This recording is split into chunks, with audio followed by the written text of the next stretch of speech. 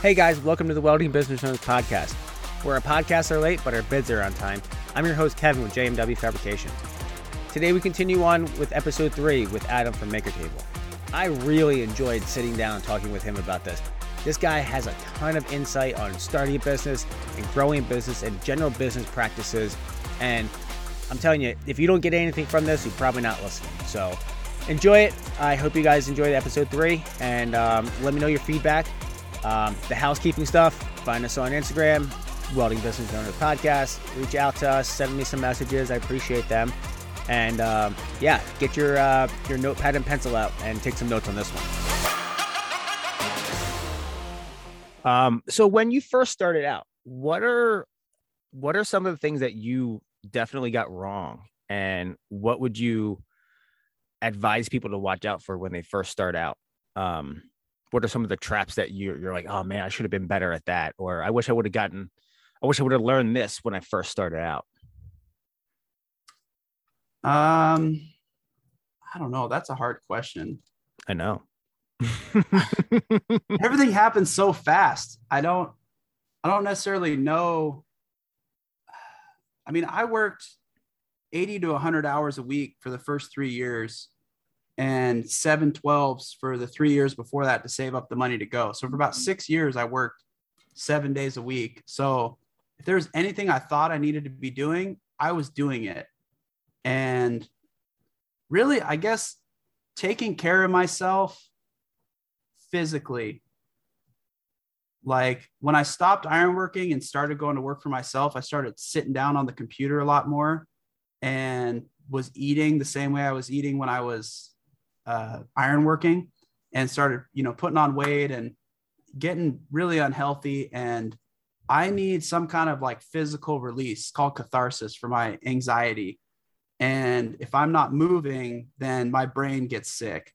So I started eventually, I don't know, it was like maybe 6 or 8 months into building my website, sitting down most of the day. And I finally just started running around my neighborhood. I'd get the plasma table running on a sheet, and I'd keep the garage door open so I could see. And I did laps, past my house. And every lap I'd go and check if the plasma table was still running, I'd go do another lap. If it was stopped, I'd go restart it and go do another lap.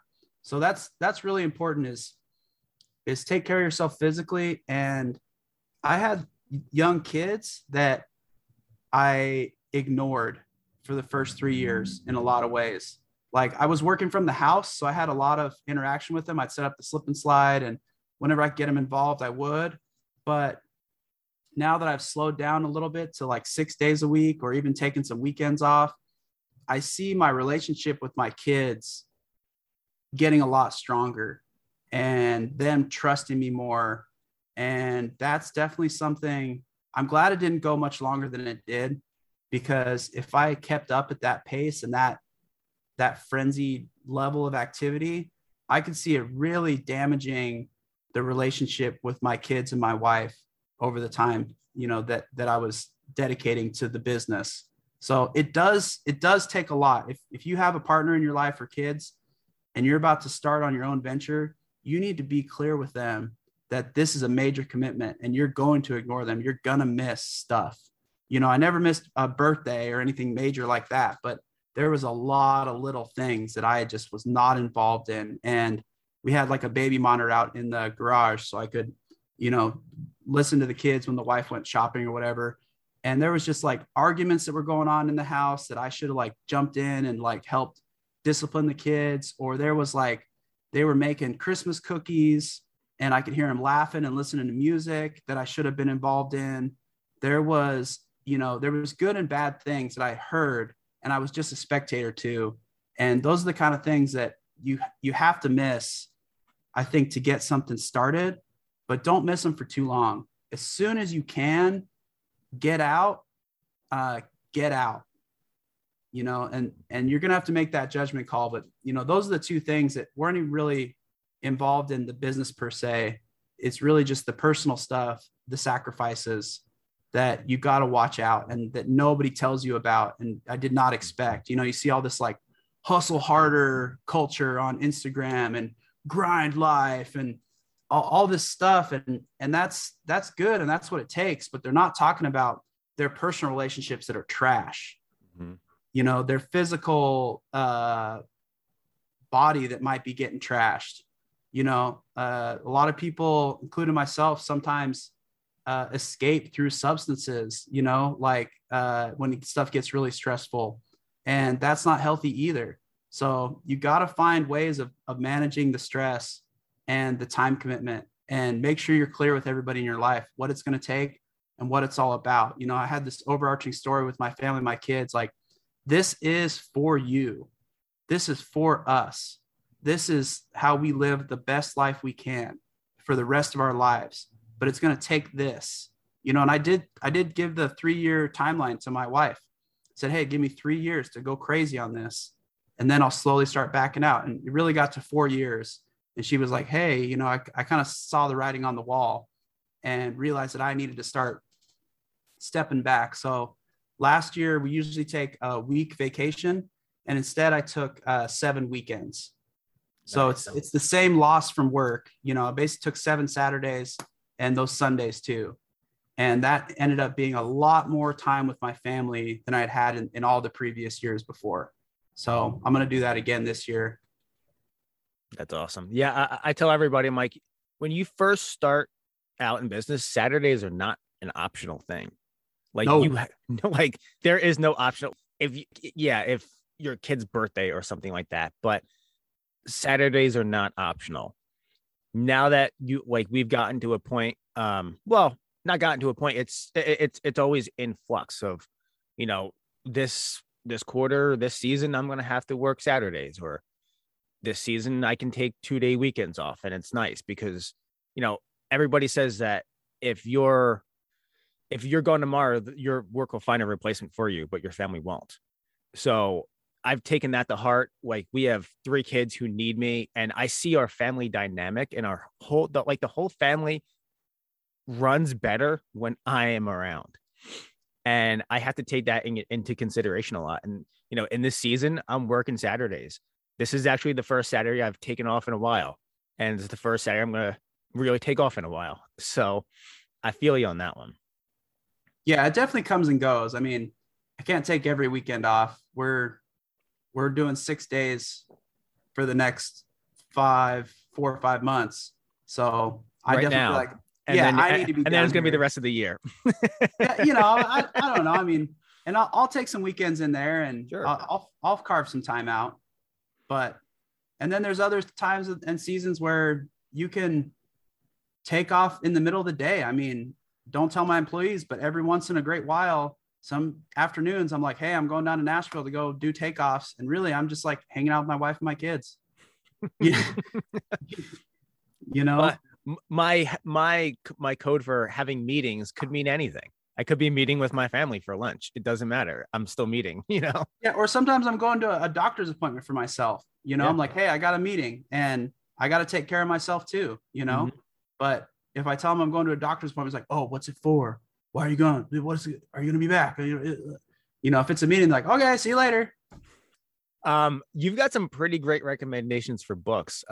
What are like your 3 top books that you would recommend to somebody who is, what are your 3 top just books in general that you would recommend? This is going to get pretty nerdy here because I studied econ in school. I didn't graduate, but I still enjoy it and still study it. And I think there's a lot of great principles and things to learn in Austrian economics if you're starting a business and trying to figure out pricing and what you offer to the market and how to control supply and demand curves through pricing and manpower and materials and understanding material pricing. I think econ's a really great baseline. So there's this book called Zero Marginal Cost by I think it's Rifkin. And basically it's about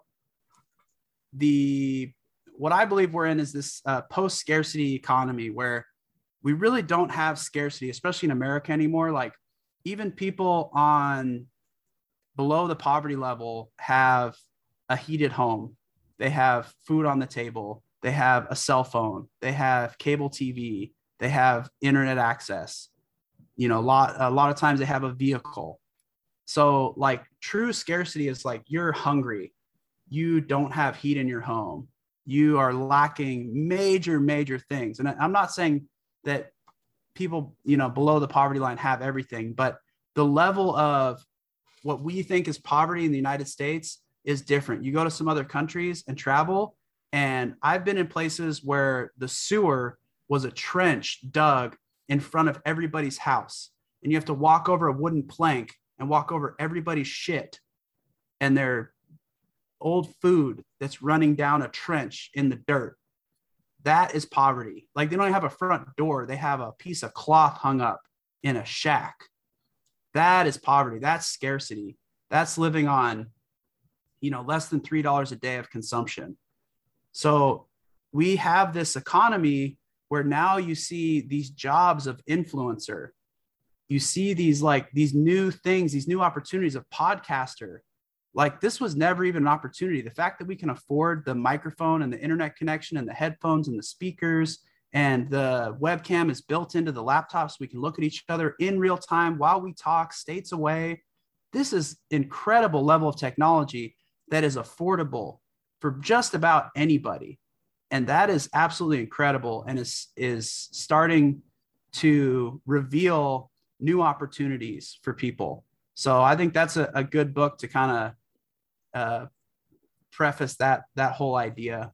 Then there's another one, and it sounds bougie because it's called Bourgeoisie Dignity. And I was reading the startup story of Whole Foods, and he credited this as the most important book that he read. And when he was starting his business, because he started out as this really kind of fluffy, crunchy, organic food store that was all about kind of anti-capitalist. And it's a conversion story for capitalism. If you want to become a hardcore capitalist and really believe in the free market and the power it has for growing the economy and helping the most amount of people in the most efficient way and reducing poverty in the world, this will convince you. Basically, this economist, Deirdre McCloskey, breaks down all of the arguments against capitalism and just dices them up in an awesome way that really changed my whole perspective and made me a true believer. Because I grew up in California, so I have these like really liberal tendencies sometimes where I want to like let people own a part of the company and, manage themselves and be a co-op. And, I have these big ideas, but they don't always work out when the rubber meets the road. I really wanted to give away all of my designs for my plasma table in the very beginning. And then I realized how much time and energy it took to create them. And, I had all these big ideas and I had a conflict where I was like, I didn't feel okay with becoming this hardcore capitalist.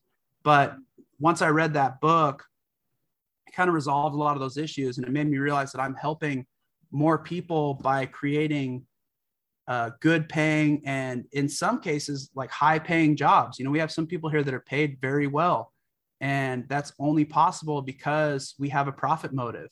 We have in our peak season like 24 people that work here, and that's 24 lives and potentially families that are impacted by the work that we all do here.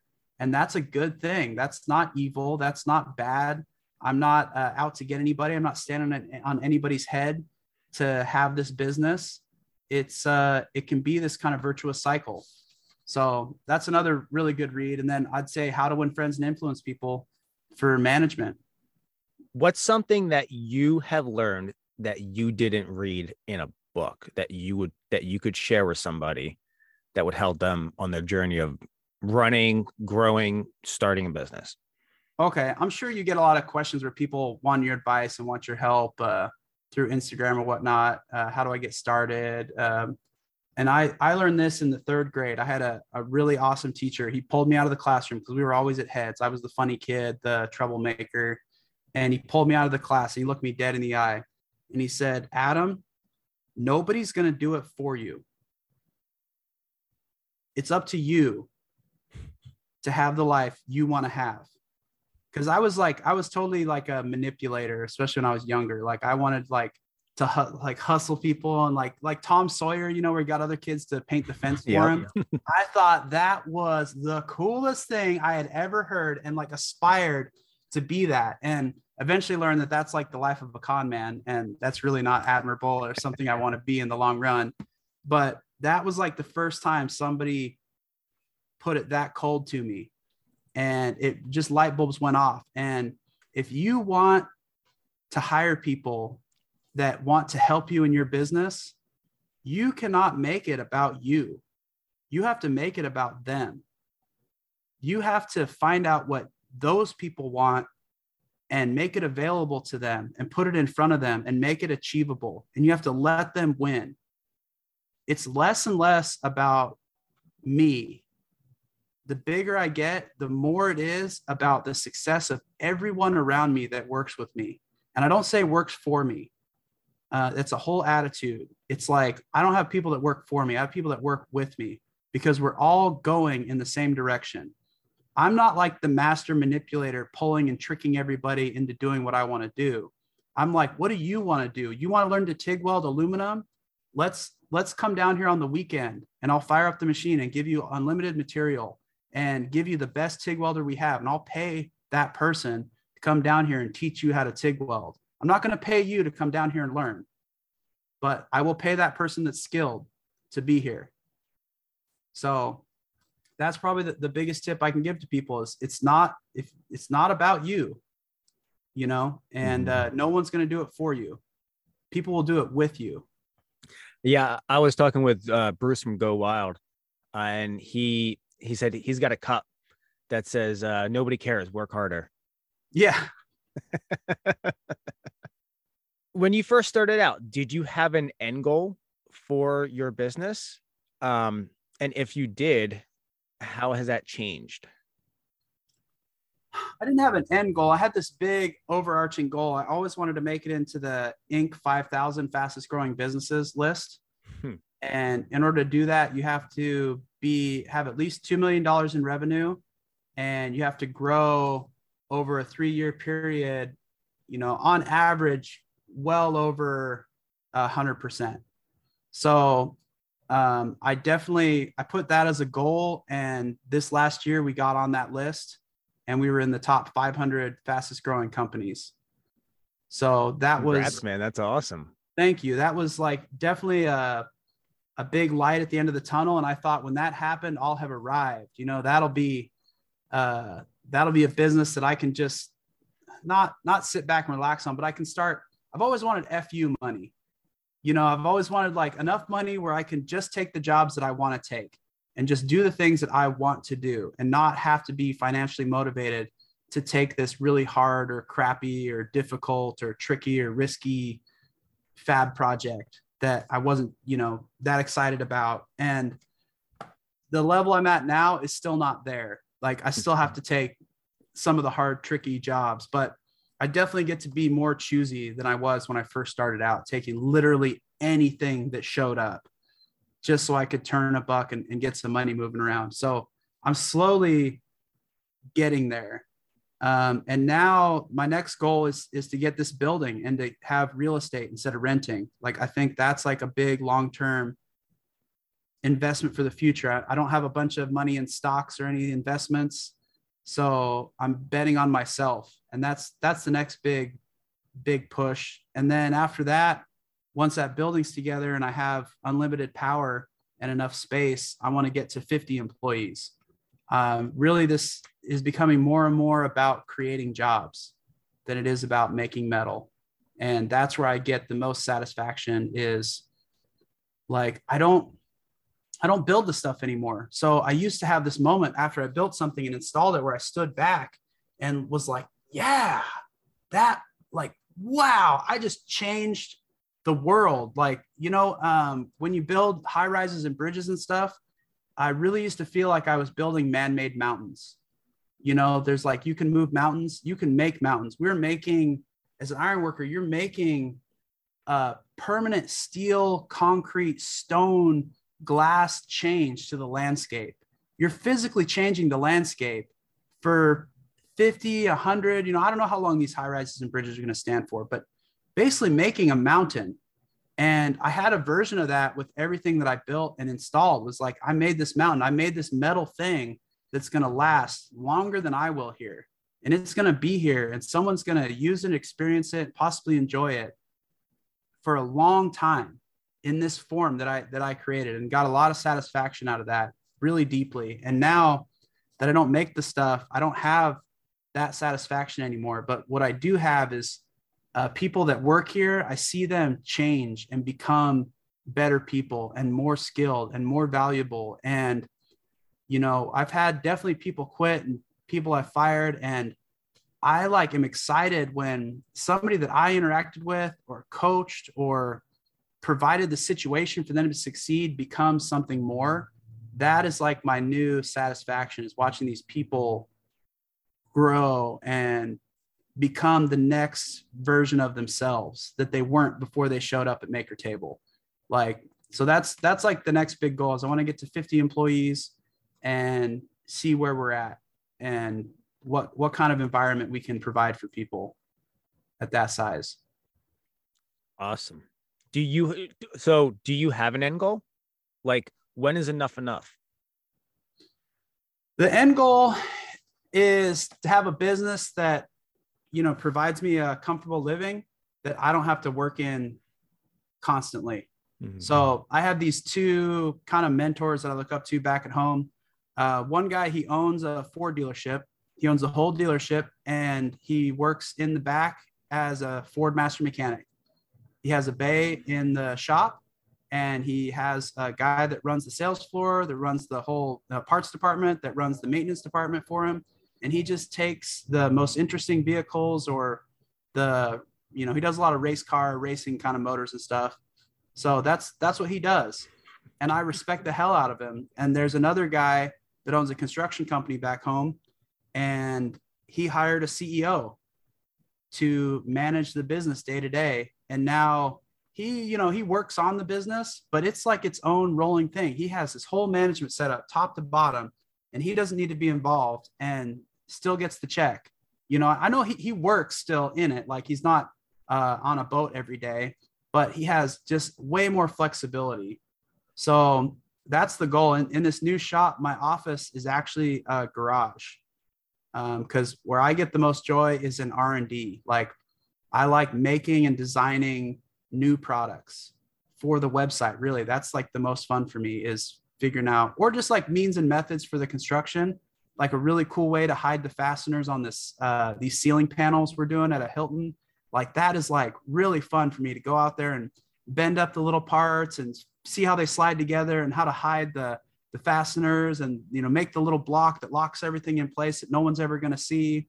Like, that's where I'm like peak Adam. Mm-hmm.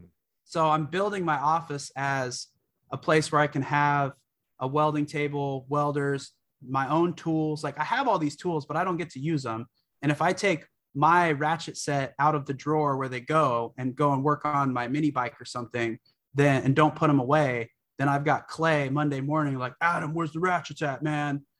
So they're like not really my ratchets. Like, so I need to get my own set of tools that nobody can mess with.